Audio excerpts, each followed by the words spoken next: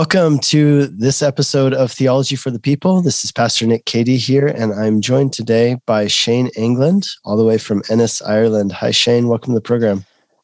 Hi, Nick. Thank you for having me on your show. So, Shane, I have heard about you, but we've never actually met. Actually, this is the first time I've seen your face now talking to you on Zoom. Yeah. So, Shane, we have some common friends. What we're going to be talking about today, rather, is an area where you've done quite a bit of study in the area of textual criticism and how that applies to the issue of Bible translation.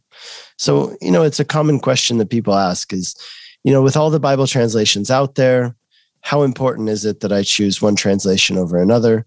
And what are the criteria upon which I choose a translation over and against another translation? So we're going to talk about that. But before we do that, I just would love for you to introduce yourself to, I guess, not just our listeners, but also to me. And I'd love to hear more about your past as a missionary, some of our common friends, and things of that sort. Great. Yeah. So born and raised in Ireland, on the west coast of Ireland. And by God's grace, both my parents were evangelical Christians back in the 1980s, which was very unusual, but they had come to a faith in Christ in the 1970s. So I was raised in that context, and I was baptized when I was 16. And I've been part of the church and, growing as a disciple since my youth, and went to university to do an undergraduate in history and politics. And it was during my time in university that I was involved with the Christian Union, which is affiliated with IFES in Ireland, which is known as InterVarsity, I think, in the UK. And I was involved in short-term mission trips to Ukraine. And so I really got a heart for that country. And so when I graduated, I spent a year in Dublin in an internship program with IFES. And then I went to live in Ukraine. I was there for 4 years in eastern Ukraine, the city of Kharkiv. And I was involved with a Calvary Chapel church alongside my ministry there with the student group SSH. And so I would have met Nathan Medlong, who I think you know. So he was one of my close friends from that time. And I met my wife, she's Irish, and we had met on a short-term mission trip to Ukraine, and we dated long distance for 2 years, and then we got married, and she came over to live in Ukraine with me. And after that, I went back to Ireland, wanted to pursue some further studies in theology, but wasn't really sure where or how. So I spent about just over 3 years in Cork City, down the south of Ireland, where I attended Calvary Chapel there under the great pastorage of Mike Neglia, who I know that you are familiar with. So really benefited a lot from my time there, just in terms of my own growth as a Christian and my own understanding of theology. And it was at that time that I decided to apply to do a master's in theology at Dallas Theological Seminary in Texas. So that's where we went, and I was 4 years in Texas. And after graduating, my intent was to come back to Ireland to serve my local church. So came back to County Clare, and I've been, amongst other things, I've been working in the ministry in the church here in Ennis. And so I'm an elder whose primary responsibility is the teaching. And I also do the worship and the youth program, and a few other things as well. But that's ministry in the west of Ireland. You kind of have to get stuck in, which is great. Great. Yeah. So that's excellent. I'm familiar with InterVarsity, and it's IFES, right? So I was a missionary in Hungary for 10 years. And so we had it there as well. In Hungary, it's called Mekdes. And so I know there's different iterations of it in all the different countries, but sure. That's excellent ministry. We loved working with them. And that's awesome that you were able to work with them in Ukraine. So tell me a little bit more about your studies at Dallas Theological Seminary.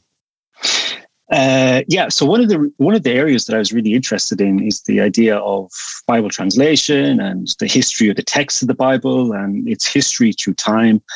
And that's referred to today is textual criticism. It's where we have to look at the manuscript evidence and try to ascertain the original readings for different portions of scripture. And so that really was something I was very interested in. And one of the professors there, Daniel Wallace, was and still is very active in that field of study. So that really drew my attention to Dallas Seminary.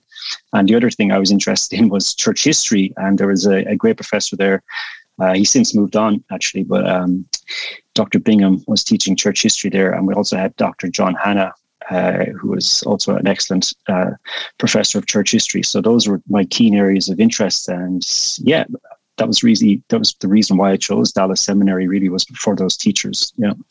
Yeah, so I think I just want to get a little more clarification on the term textual criticism. And the reason is because, like, I'm familiar with it, but here's what I've found is that when I talk to many people, and I'll use terminology like literary criticism or textual criticism, people tend to take that the wrong way, or they view that term with suspicion. They say, wait a second, why are you criticizing the Bible? They say, this is the problem. And they'll think about things like the Jesus Seminar in the 1800s and people trying to chop up and determine what they think with a critical sense. So maybe you could bring some clarity to that for those who aren't familiar.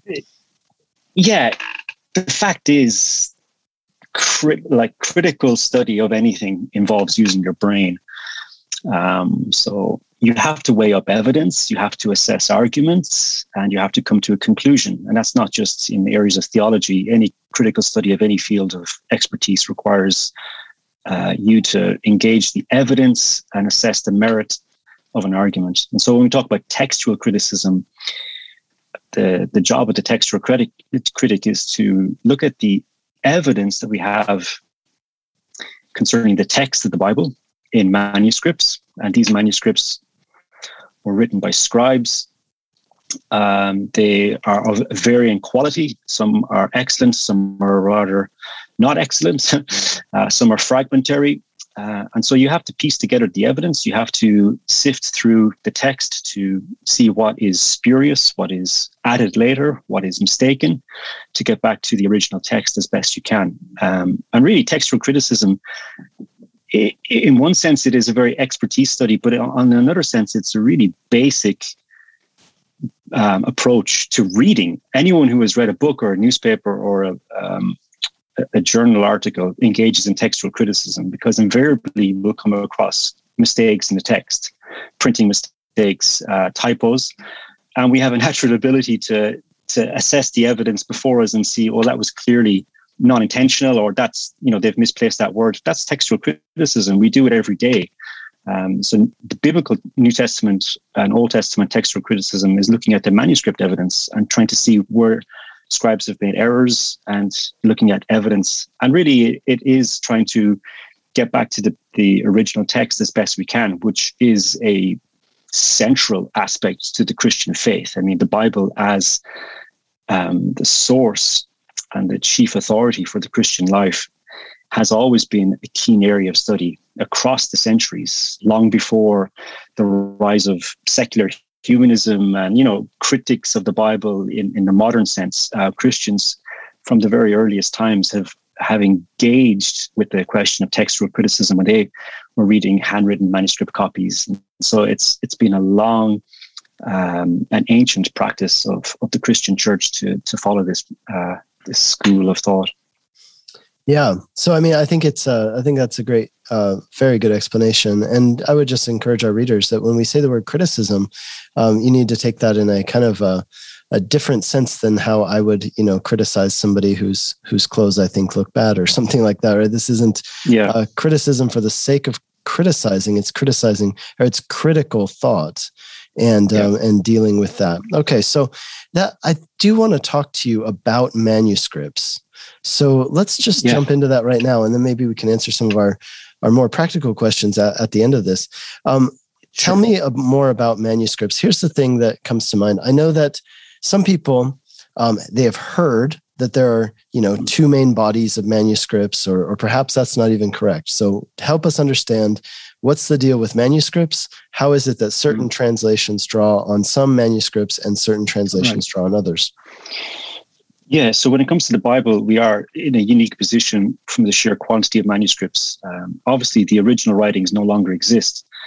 They have perished because either they were destroyed during in persecutions, or they just fell apart due to the centuries that followed their composition, which is perfectly normal. I mean, anything from the first century, any great classical work of history or literature or even religious writing, we don't work from the original copy or the original manuscript. We work from copies, and that's just standard historical research. So when it comes to the Bible, we're looking at thousands of manuscripts, the earliest dating back to the 2nd century, the latest that were written even beyond the printing press. We have, manuscripts from Eastern Europe that even were written as late as the 15th, 16th, 17th century. So when you gather all those together, you're looking at thousands of manuscripts that cover the entire history of the church.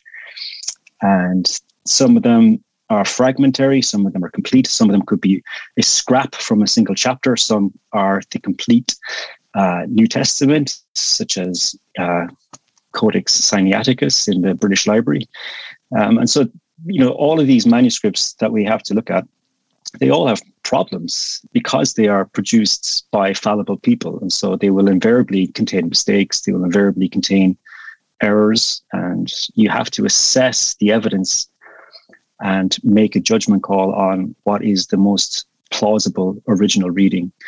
And the same is true for the Old Testament. We have, even more Hebrew manuscripts. A lot of those are very late. A lot of those date from the medieval period and later. But then you do have some early manuscripts like the Dead Sea Scrolls, which the earliest, I think, would date back to the 3rd century BC. So those are extremely important for the reconstruction of the text of the Old Testament. And then the textual critic also has other resources that they can use. You have early translations of the Bible. So from the Old Testament, you have the very important translation of the Old Testament into Greek, the Septuagint, which was the go-to translation for the New Testament. The apostles, when they quote the Old Testament, they invariably, not always, but invariably will use the Septuagint, which is that Greek translation of the Old Testament. And so we have some extremely important manuscripts of the Septuagint that are extremely useful for reconstructing the text of the Old Testament. We also have the Latin Vulgate. We also have other languages like the Coptic in Egypt, the Syriac in Syria. You have, this wealth of information that the textual critic will draw from. And then you also have quotations of the Bible in the theological writings of the early church. And so the textual critic's job is to assess all of that information and to work through the evidence and to produce a text that, as best as they think, reflects the original. And that's exciting because it's not just, we're not looking at a work of literature, we're looking at the Word of God here. So this is, something that the church has prized. And it's also something controversial because when you're dealing with the Bible, you will invariably upset people because they will have their favorite tradition or their translation that they grew up with, and that they get upset when they read new translations. And this is a problem that the church has faced, from the get-go. Jerome, when he tried to revise the Latin Bible according to the best textual critical evidence available to him, he wasn't met with open arms. He was met with a lot of hostility. People were upset because he was changing the text. And Jerome would just say, when he was doing this around the year 400, he wasn't changing it. He was correcting it. He was getting back to the Hebrew manuscripts. He was looking at the evidence. Augustine, who was his contemporary around the year 400, Augustine, who was living in North Africa, he wrote a letter to Jerome, who was living in Bethlehem. And he said, I hear you're revising the Old Testament. And Jerome, was famous for doing that. Jerome was one of the few church fathers who could read Hebrew. And so his revision was based on the Hebrew evidence. And Augustine said, well, there was a church that was meeting in modern day Tripoli. And there was almost a riot broke out because the preacher was reading from the book of Jonah. And when he came across the plant at the end of the book of Jonah that the Lord caused to grow up, he was reading from your new version. And instead of the plant being described as a gourd or a cucumber, Jerome's translation had ivy. And so there was almost a riot that broke out in the church because people were upset that their their translation had been changed. And that goes throughout history. We see that again, in the 19th century, the 20th century, people can react very strongly to this idea of Bible translation, because obviously the Bible is so central to their faith. That's the perilous job of textual criticism. Yeah. So let me ask you this, Shane, like having done all this study and found out, how these things took place over history, yeah, et cetera. Has this bolstered your confidence in the Bible, or has it kind of undercut your confidence in the Bible as we have it now? Oh, it's bolstered it. I mean, Christianity isn't a movement that seeks to hide the pursuit of truth from anyone. And it's amazing that even when we go back to the very early church, this is not a question that people hid from. They embraced this. They took pains to pursue the pursuit of purity in the text and to correct what went wrong. And that was, that's the hallmark of the Christian faith, is that it's not clinging to tradition for the sake of tradition. It's the pursuit of truth. And this study for me has definitely bolstered my appreciation for the Bible, its trustworthiness, its beauty, and the history of the text, and all of these problems that we talk about. I mean, none of those have impacted the cardinal doctrines of my faith.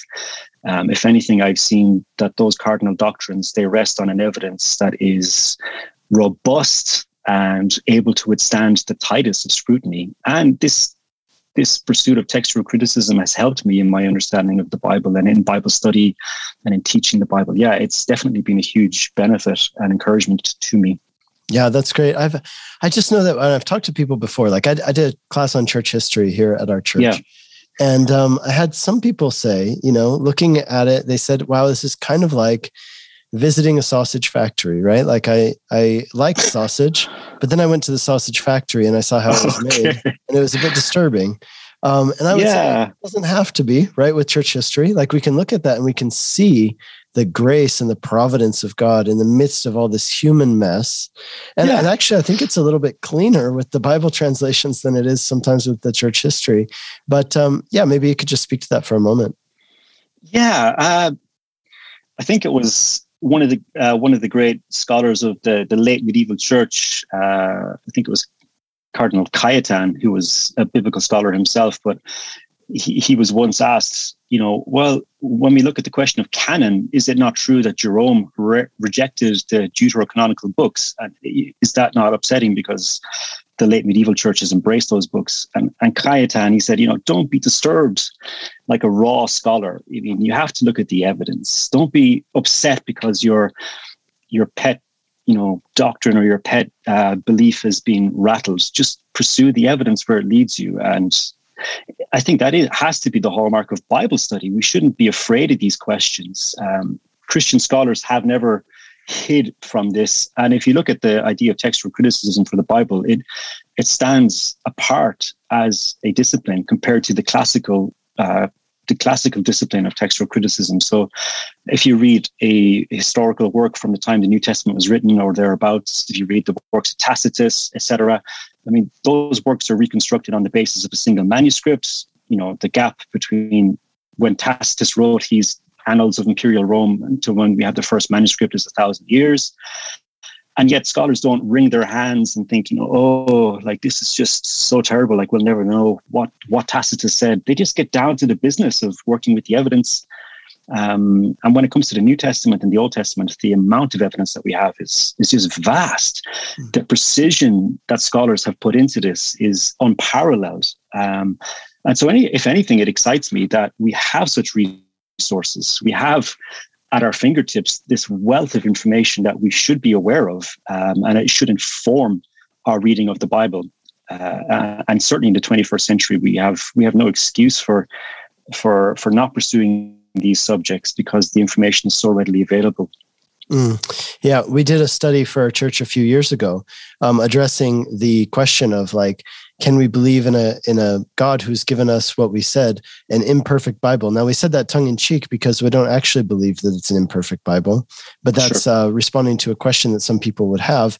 And we looked at this and I actually found a really great chart, which showed, like you're mentioning, Tacitus, other ancient writings, and how the manuscripts for the Bible, I mean, it's like not even close. It's so incredibly, there's so much more evidence and manuscripts for the Bible that nothing else even holds a candle to it. So great points there.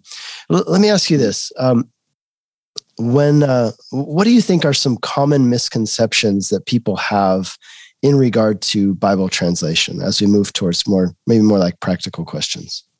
Yeah.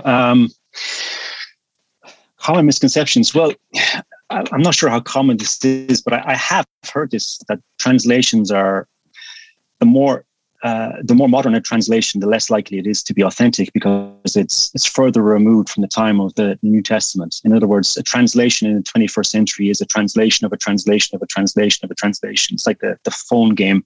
And the further we move into history, it just becomes this cloud of unknowing. We'll never know really what it said because, we're just translating a translation that came before and before and before. But it's actually the opposite.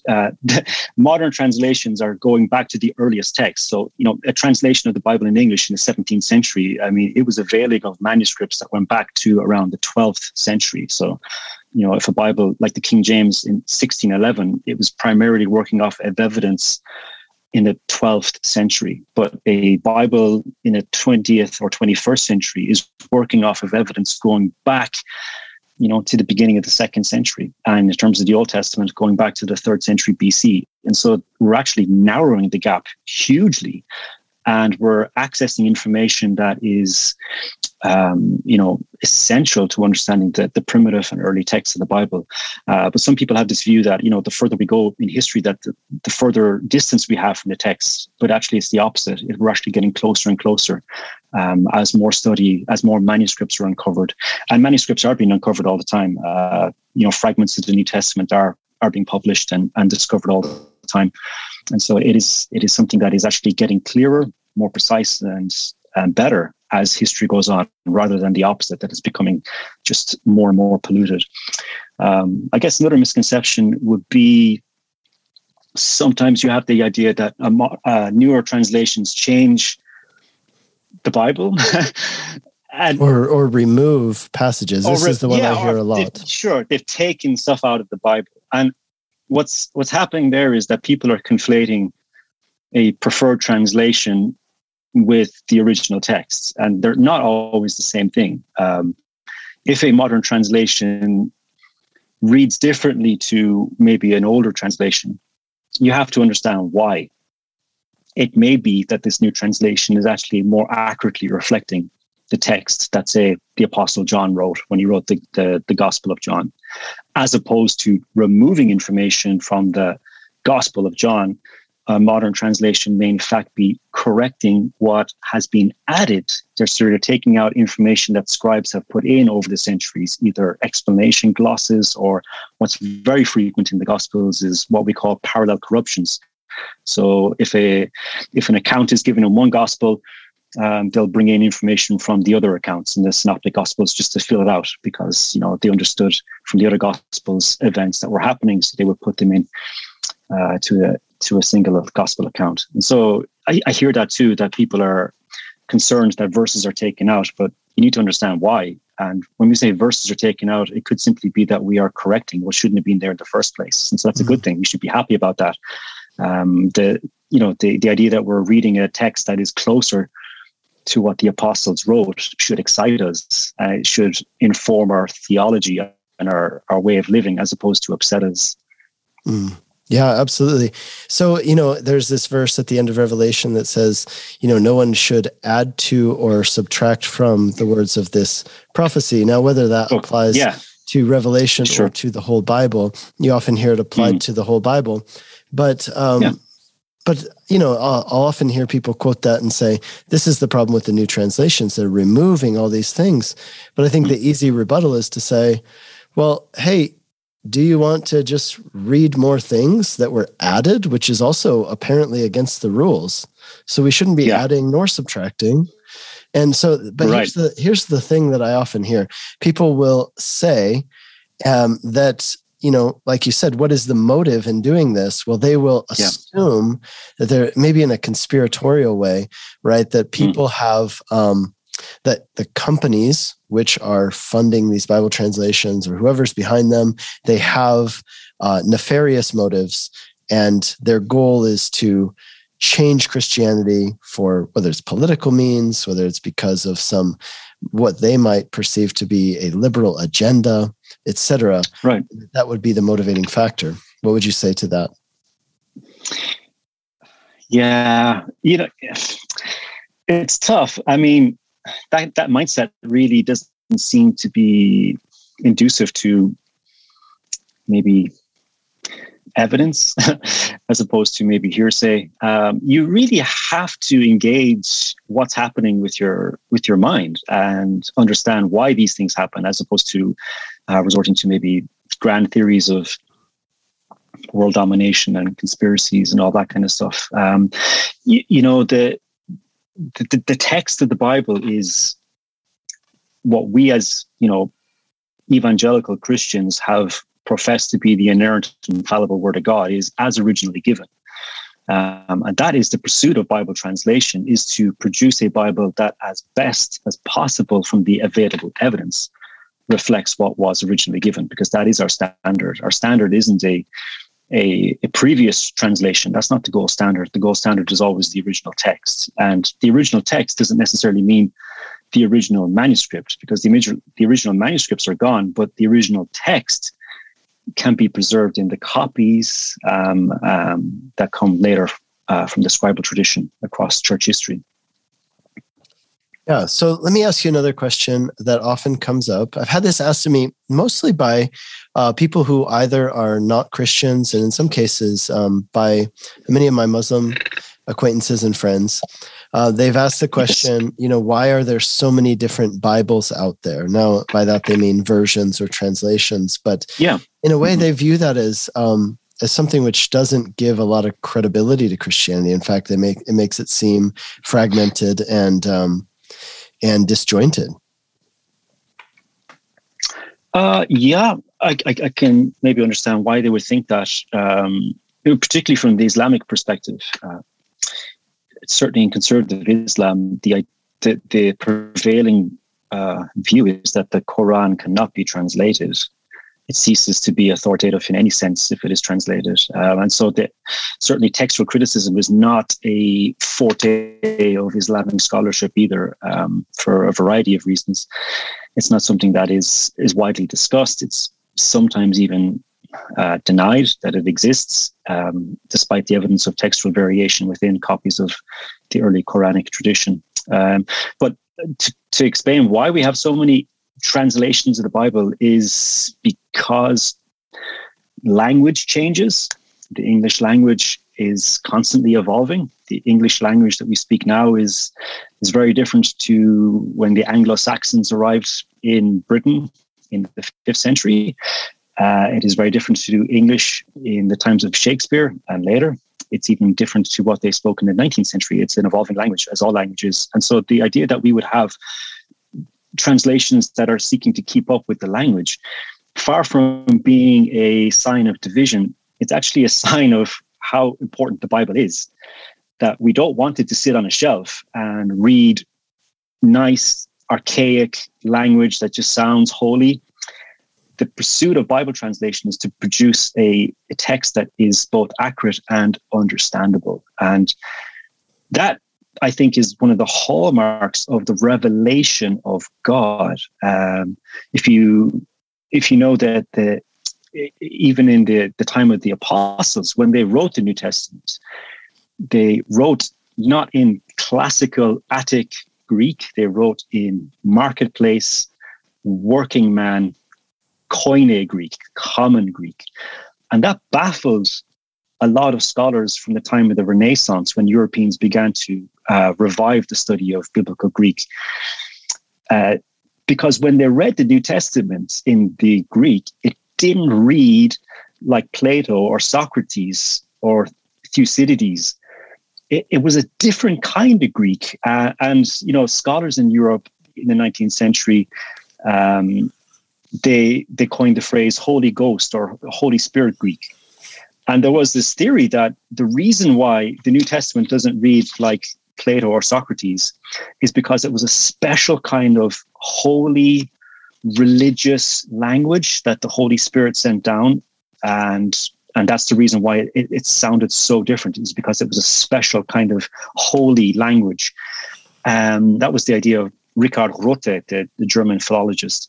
But scholars like Deisman, they said, far from being the super duper holy Greek, in fact, what you're reading is marketplace Greek, the Greek of the common man. And that, I think, is so important, is the Holy Spirit inspired the writers in the New Testament to use the language that was best understandable, not just in the terms of the Greek language, which was widespread in the Eastern Roman Empire, but the kind of Greek that they used was readily understandable to everybody, not just the most highly trained Greek philosopher. And that undergirds the pursuit of English translations too. We want to revise, we want to correct, we want to produce a translation in a language that people understand. And I think that's a good thing. If you read an English translation from the 17th century, like the King James, the 1611 edition, it will speak about, in Daniel chapter 3, people bringing out a sackbut in the court of Nebuchadnezzar. I mean, a sackbut, nobody knows. I'd be very surprised if anyone knows listening what that is. Well, it was a type of musical instrument. Modern uptranslations render a lyre. Language changes, and so that's actually a good thing. And that's actually not something that the Christian tradition and also the Jewish tradition in the Old Testament would share with the pagan religions around them. Pagan religion didn't have a concept of the Bible, didn't have a concept of the scripture as the source of religious and theological life. It didn't have that. If you look at the pagans, the Celtic tribes, they didn't have any view of religious knowledge being written down. They purposely avoided that because they wanted it to be controlled by the religious elites. They wanted the Druids to have the secret knowledge. The Bible is about presenting the revelation of God in a language that people can understand freely. And that, reflects in the plethora of English translations. Another reason why we have so many English translations is because the evidence that we avail of is growing all the time. So, the first English translations, going back to John Wycliffe in England in the 14th century, when he produced, or his followers at least, I don't think John Wycliffe himself produced the Wycliffe Bible, it would have been his followers, but they were primarily relying off the Latin Vulgate, which, was the best that they had at that time. They didn't have access to Greek or Hebrew manuscripts. But when we get to the 16th century, at the time of William Tyndale, he does have access to Hebrew manuscripts. He does have access to printed editions of both the Hebrew Bible and the Greek New Testament, because of the Renaissance, because of the printing press. And when he's producing, his edition of the Bible, he's using the best available evidence to him. But, you fast forward then to the 17th century, the King James Bible then has access to more information than Tyndale did. And so the revision that they produced best reflected the available evidence to them.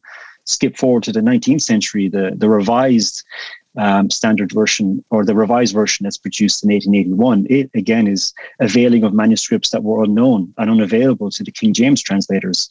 Manuscripts like the great Vaticanus Codex or the Sinaiticus Codex, Codex Alexandrinus in the British Library. So they produced a text that best, reflected the evidence. And then we go into the 20th century, the discovery of ancient papyri, the Chester Beatty papyri, the Bodmer papyri, these ancient fragments of the Gospels and the copies of Paul's writings. That's reflected then in modern English translations. So that's another reason why you have so many, is because these translations are trying to use the best available evidence that they have all the time.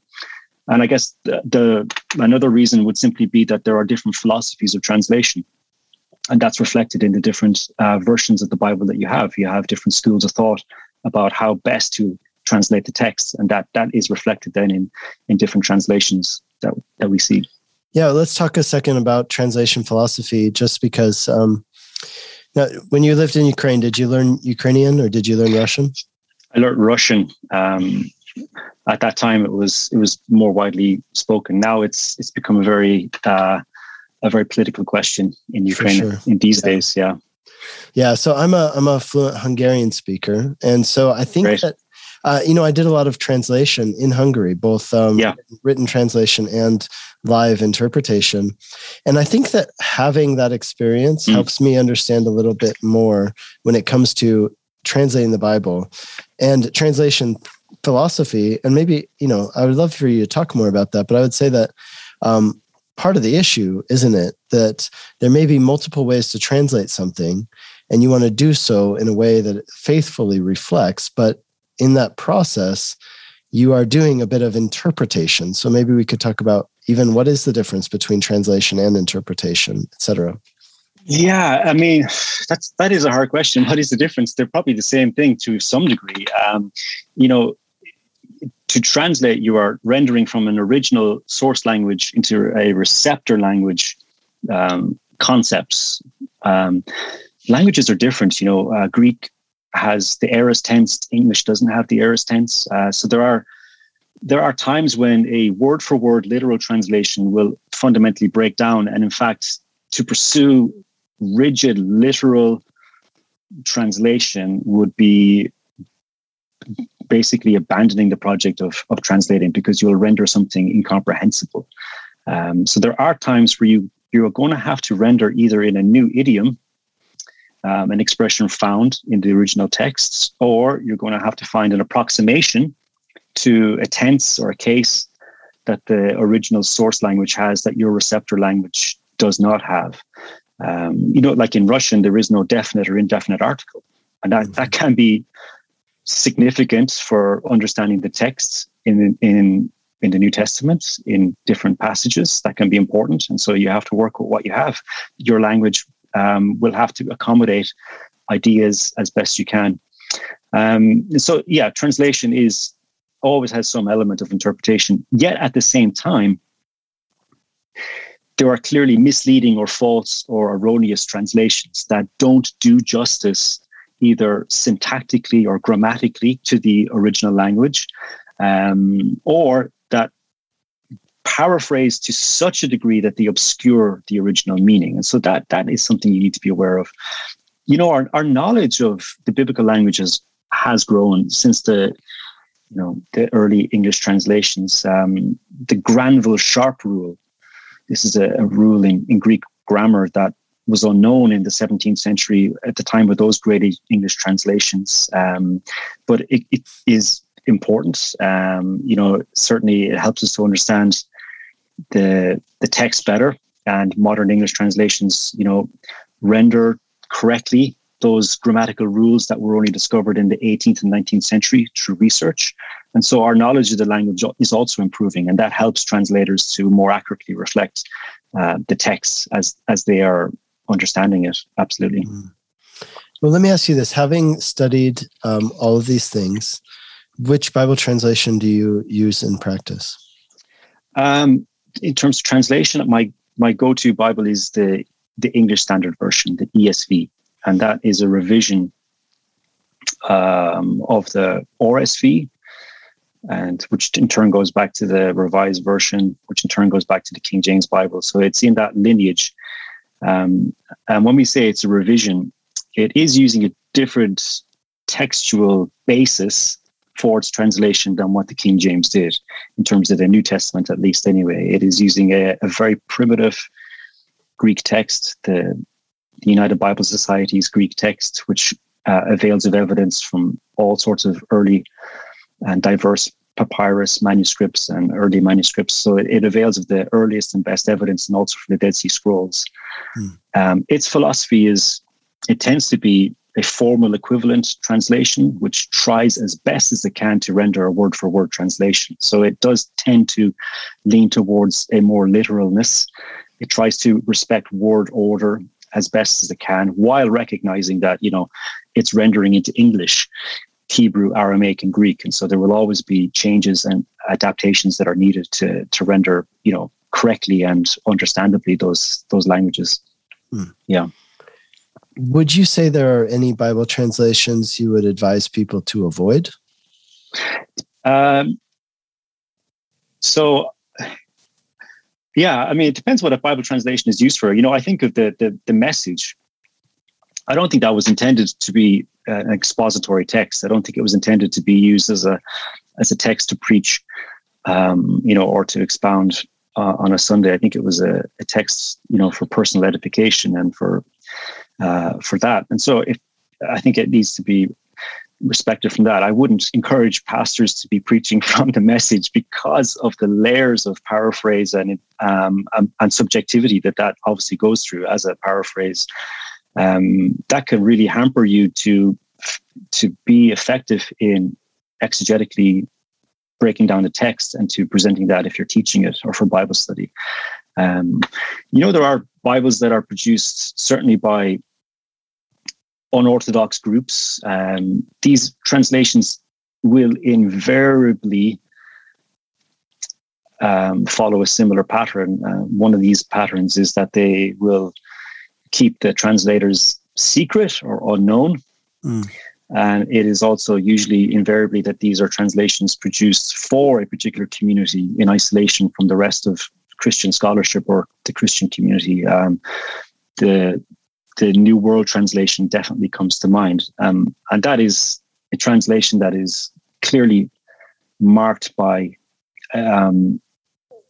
doctrinal biases that reflect the unique perspective of the Watchtower Jehovah's Witness movement, particularly with the deity of Jesus.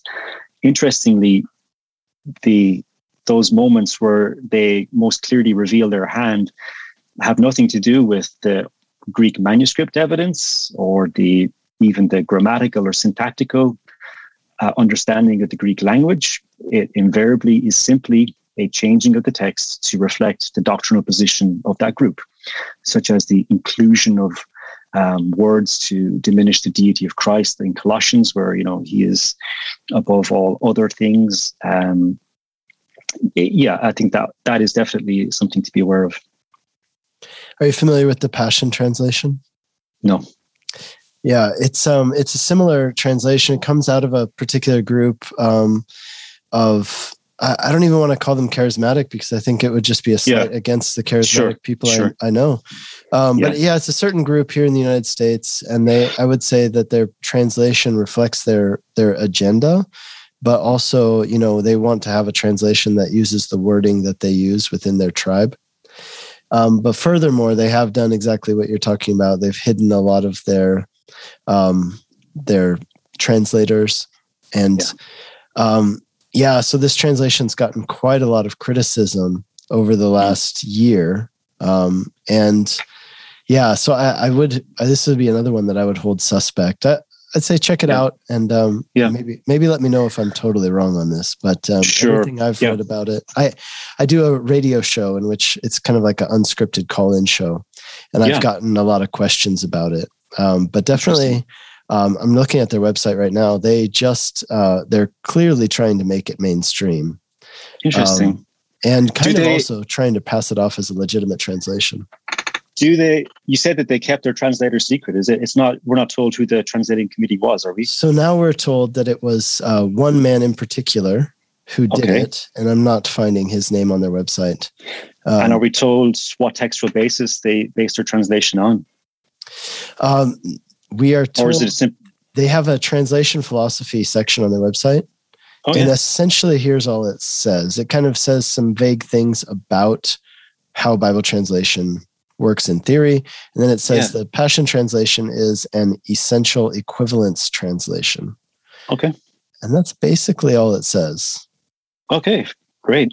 Not very in-depth, but compared actually the preface to the English Standard Version, it says the committee is the full list of all the translators and editors and sub-editors is available. You can write off to Crossway. They'll send it out to you. It also explains the textual basis. It says that the Old Testament is based on Biblia Hebraica Stuttgartensia, 2nd edition. It avails of the Dead Sea Scrolls, the Septuagint, the Syriac, the Vulgate where necessary. And for the New Testament, it's based off of the 4th edition of the German Bible Society, Greek New Testament text. Nothing hidden, no surprises. You know exactly what they're doing and how they have arrived at those decisions.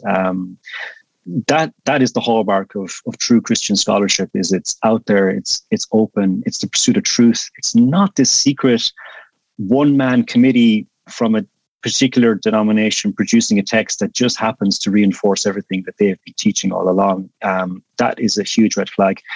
A great English translation that a lot of the faculty from Dallas Seminary was involved in is the New English Translation, the Net Bible. It's a different philosophy entirely. It's more thought for thought. It's a dynamic equivalence. So it's trying really to pursue a more thought for thought and word for word translation. But one of the real benefits is the footnotes, the translating notes, the textual notes. They really try to be so clear in explaining the decision and how they arrived at the text, even, for particular verses or particular words. They will try to explain, here's why we chose this reading. This was the evidence that we looked at, and this is how we came to our conclusion. That is extremely helpful. That will actually help you to understand the process of translation and textual criticism. By reading those notes, you'll certainly begin to understand what this process is all about. Yeah, I've heard about the NET. I had some people from our church who are, I'm not sure exactly what their background is, but they sent me an article about it, asked if I had heard about it. Everything I read up on it looked really good, but I have noticed that it's not widely distributed.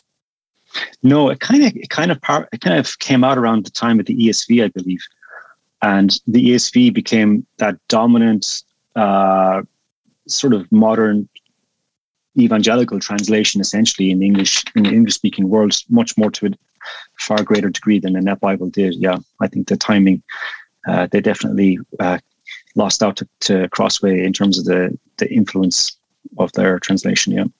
Let me ask you this. What do you think about the influence of publishing companies like, let's say, Zondervan or Crossway, right? Sure. Where Crossway, for example, publishes a lot of things that are in a Reformed vein.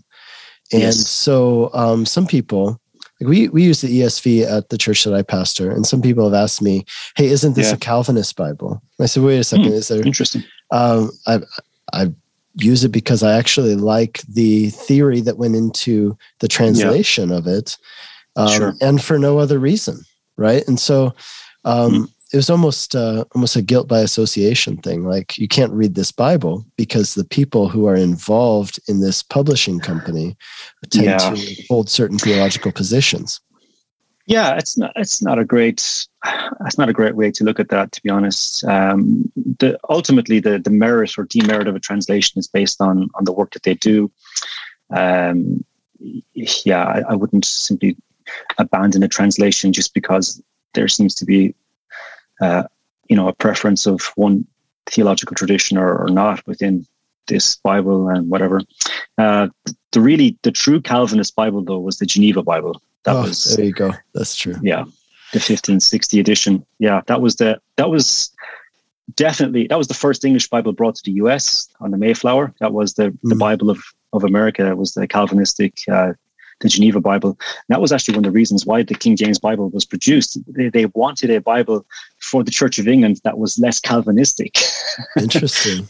Because there was a lot of footnotes in the Geneva Bible that were, definitely reflective of the tradition of Calvinism. And one of the rules in the King James Bible was, we don't want any footnotes sort of addressing controversial theological topics of the 17th century. So keep the footnotes to translation. So that was one of the reasons behind that 1611 edition. But going back to publishing, I mean, that also has to be said is one of the reasons why we do have so many English translations is it can be hugely lucrative. So big Christian publishers will definitely try to get behind a translation that they are think that they can sell and that they're proud of, because that can be certainly a lucrative market. Yeah, especially in the English-speaking world, more so than other versions in different languages, I think. Right. Yeah, I think in Hungary, there are about 4 mainstream translations. Yeah. And there's probably not a lot of money to be found in Bible translation in Hungary. In the English-speaking world, particularly the North American market is massive. So that would definitely be a strategic reason. Yeah. So should that give us alarm? I mean, should we be concerned about that? No, I'm not personally. comparing translations can be very helpful. And it's not to diminish the scholarship and the work that's done. These publishers, these big publishers, are availing of the best scholarship that they can. And these are by no means insignificant, Zondervan or whatever. They can produce, and Crossway, they produce some exceptionally important work because of their ability to get on board the leading scholars of the day. That can, definitely be a benefit. So I wouldn't worry about that. Okay. Well, let's wrap it up, Shane. I really appreciate your time. Could you just maybe, in summary, give a kind of final word to our listeners? Yeah. So I'm passionate about the Bible. It's something that I've been reading since I was very young. Translation, it can be a controversial topic, and rightly so. I mean, we have talked about spurious translations and versions of the Bible that do not do justice to the text. But on the whole, I would say that we should recognize as readers of the English Bible how blessed we are, how uniquely privileged we are, and to be thankful for that and to avail of the resources that we have. We are benefiting from the blood, sweat, and tears of people that have gone before us. We think back to Tyndale and his desire to put in the hands of the church in England a reliable, readable version of the Bible in English. And he paid for that with his life. He was burnt at the stake by Henry VIII, strangely enough. But it should remind us of how privileged we are. And the fact that we can actually own a Bible, that is so unique in church history. Like if you've ever seen, you've been to the British Library, so I'm sure you've seen, the Alexandrinus and the Sinaiticus Codex. Those things are massive. I mean, you don't want to carry one of those things around. And those were unique because those are panchet manuscripts. They're manuscripts of the entire Bible. They're huge. They're not mobile.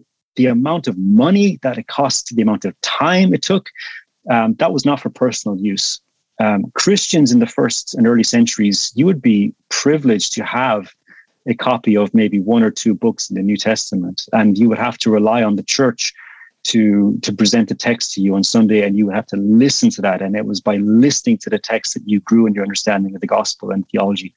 But to think that you could have your own Bible in more than one version, the early church would have just been amazed that Christians would have that resource. And yet today we know how little we embrace that and how little we take that as a gift from God. And really, it's to our shame that we don't avail of that better and read the Bible and study it and diligently seek to conform our life to it and to the message of Christ. So I would say, English versions, read them. Get out there and compare them. Understand the philosophy. It's not that difficult. Read the preface to your Bible. It will explain what it's doing and what the philosophy is, what texts they use. The original King James had a beautiful essay at the front of it, the translators to the reader. They've taken it out in the reprints, but it's an amazing essay. It lays out the benefits that those translators had in the previous translations that went before them. It explains the purpose and the philosophy of this new translation that they produced. And I think that is also something that we can skip over. But you need to take the time to understand what you're reading. Read the preface, read the introduction, see what they're doing. And that will, I think, help you appreciate what you have. Excellent. Shane, is there any way for our listeners to keep up with you online? Do you have things published or a way that they can listen to messages, etc.? I don't know. Not really. Like Ennis Evangelical Church is the church that I minister with, and so we just we don't really have a very fancy online presence. I think we post our teachings on YouTube, but beyond that, no, there's not a great deal. I did write an article for the Southern Baptist Journal of Theology concerning a very obscure question of church history concerning the date for Easter in the 7th century. So I don't think people are going to be rushing out to do that anytime soon. So no, I'm sorry, I can't help you there. Well, you have a wealth of knowledge on this subject. Thanks so much for sharing it with our listeners, and I definitely enjoyed hearing it myself. So, Shane, God bless you and your ministry and your family. Thanks for being on the show. Thank you. Thanks for tuning in to this week's episode of Theology for the People. If you would like to help this podcast, the best way to do that is by leaving us a rating and review, especially a written review over on the iTunes podcast store, the Apple podcast store. Just go in there, give a review, and especially if you write something, that really helps boost this podcast in the algorithm, helps other people find it and come across it when they're searching and looking for content. You can also share it online and share it with friends. That'd be much appreciated. Make sure to check out the text version of my blog over at nickcady.org. God bless you. We'll see you next time.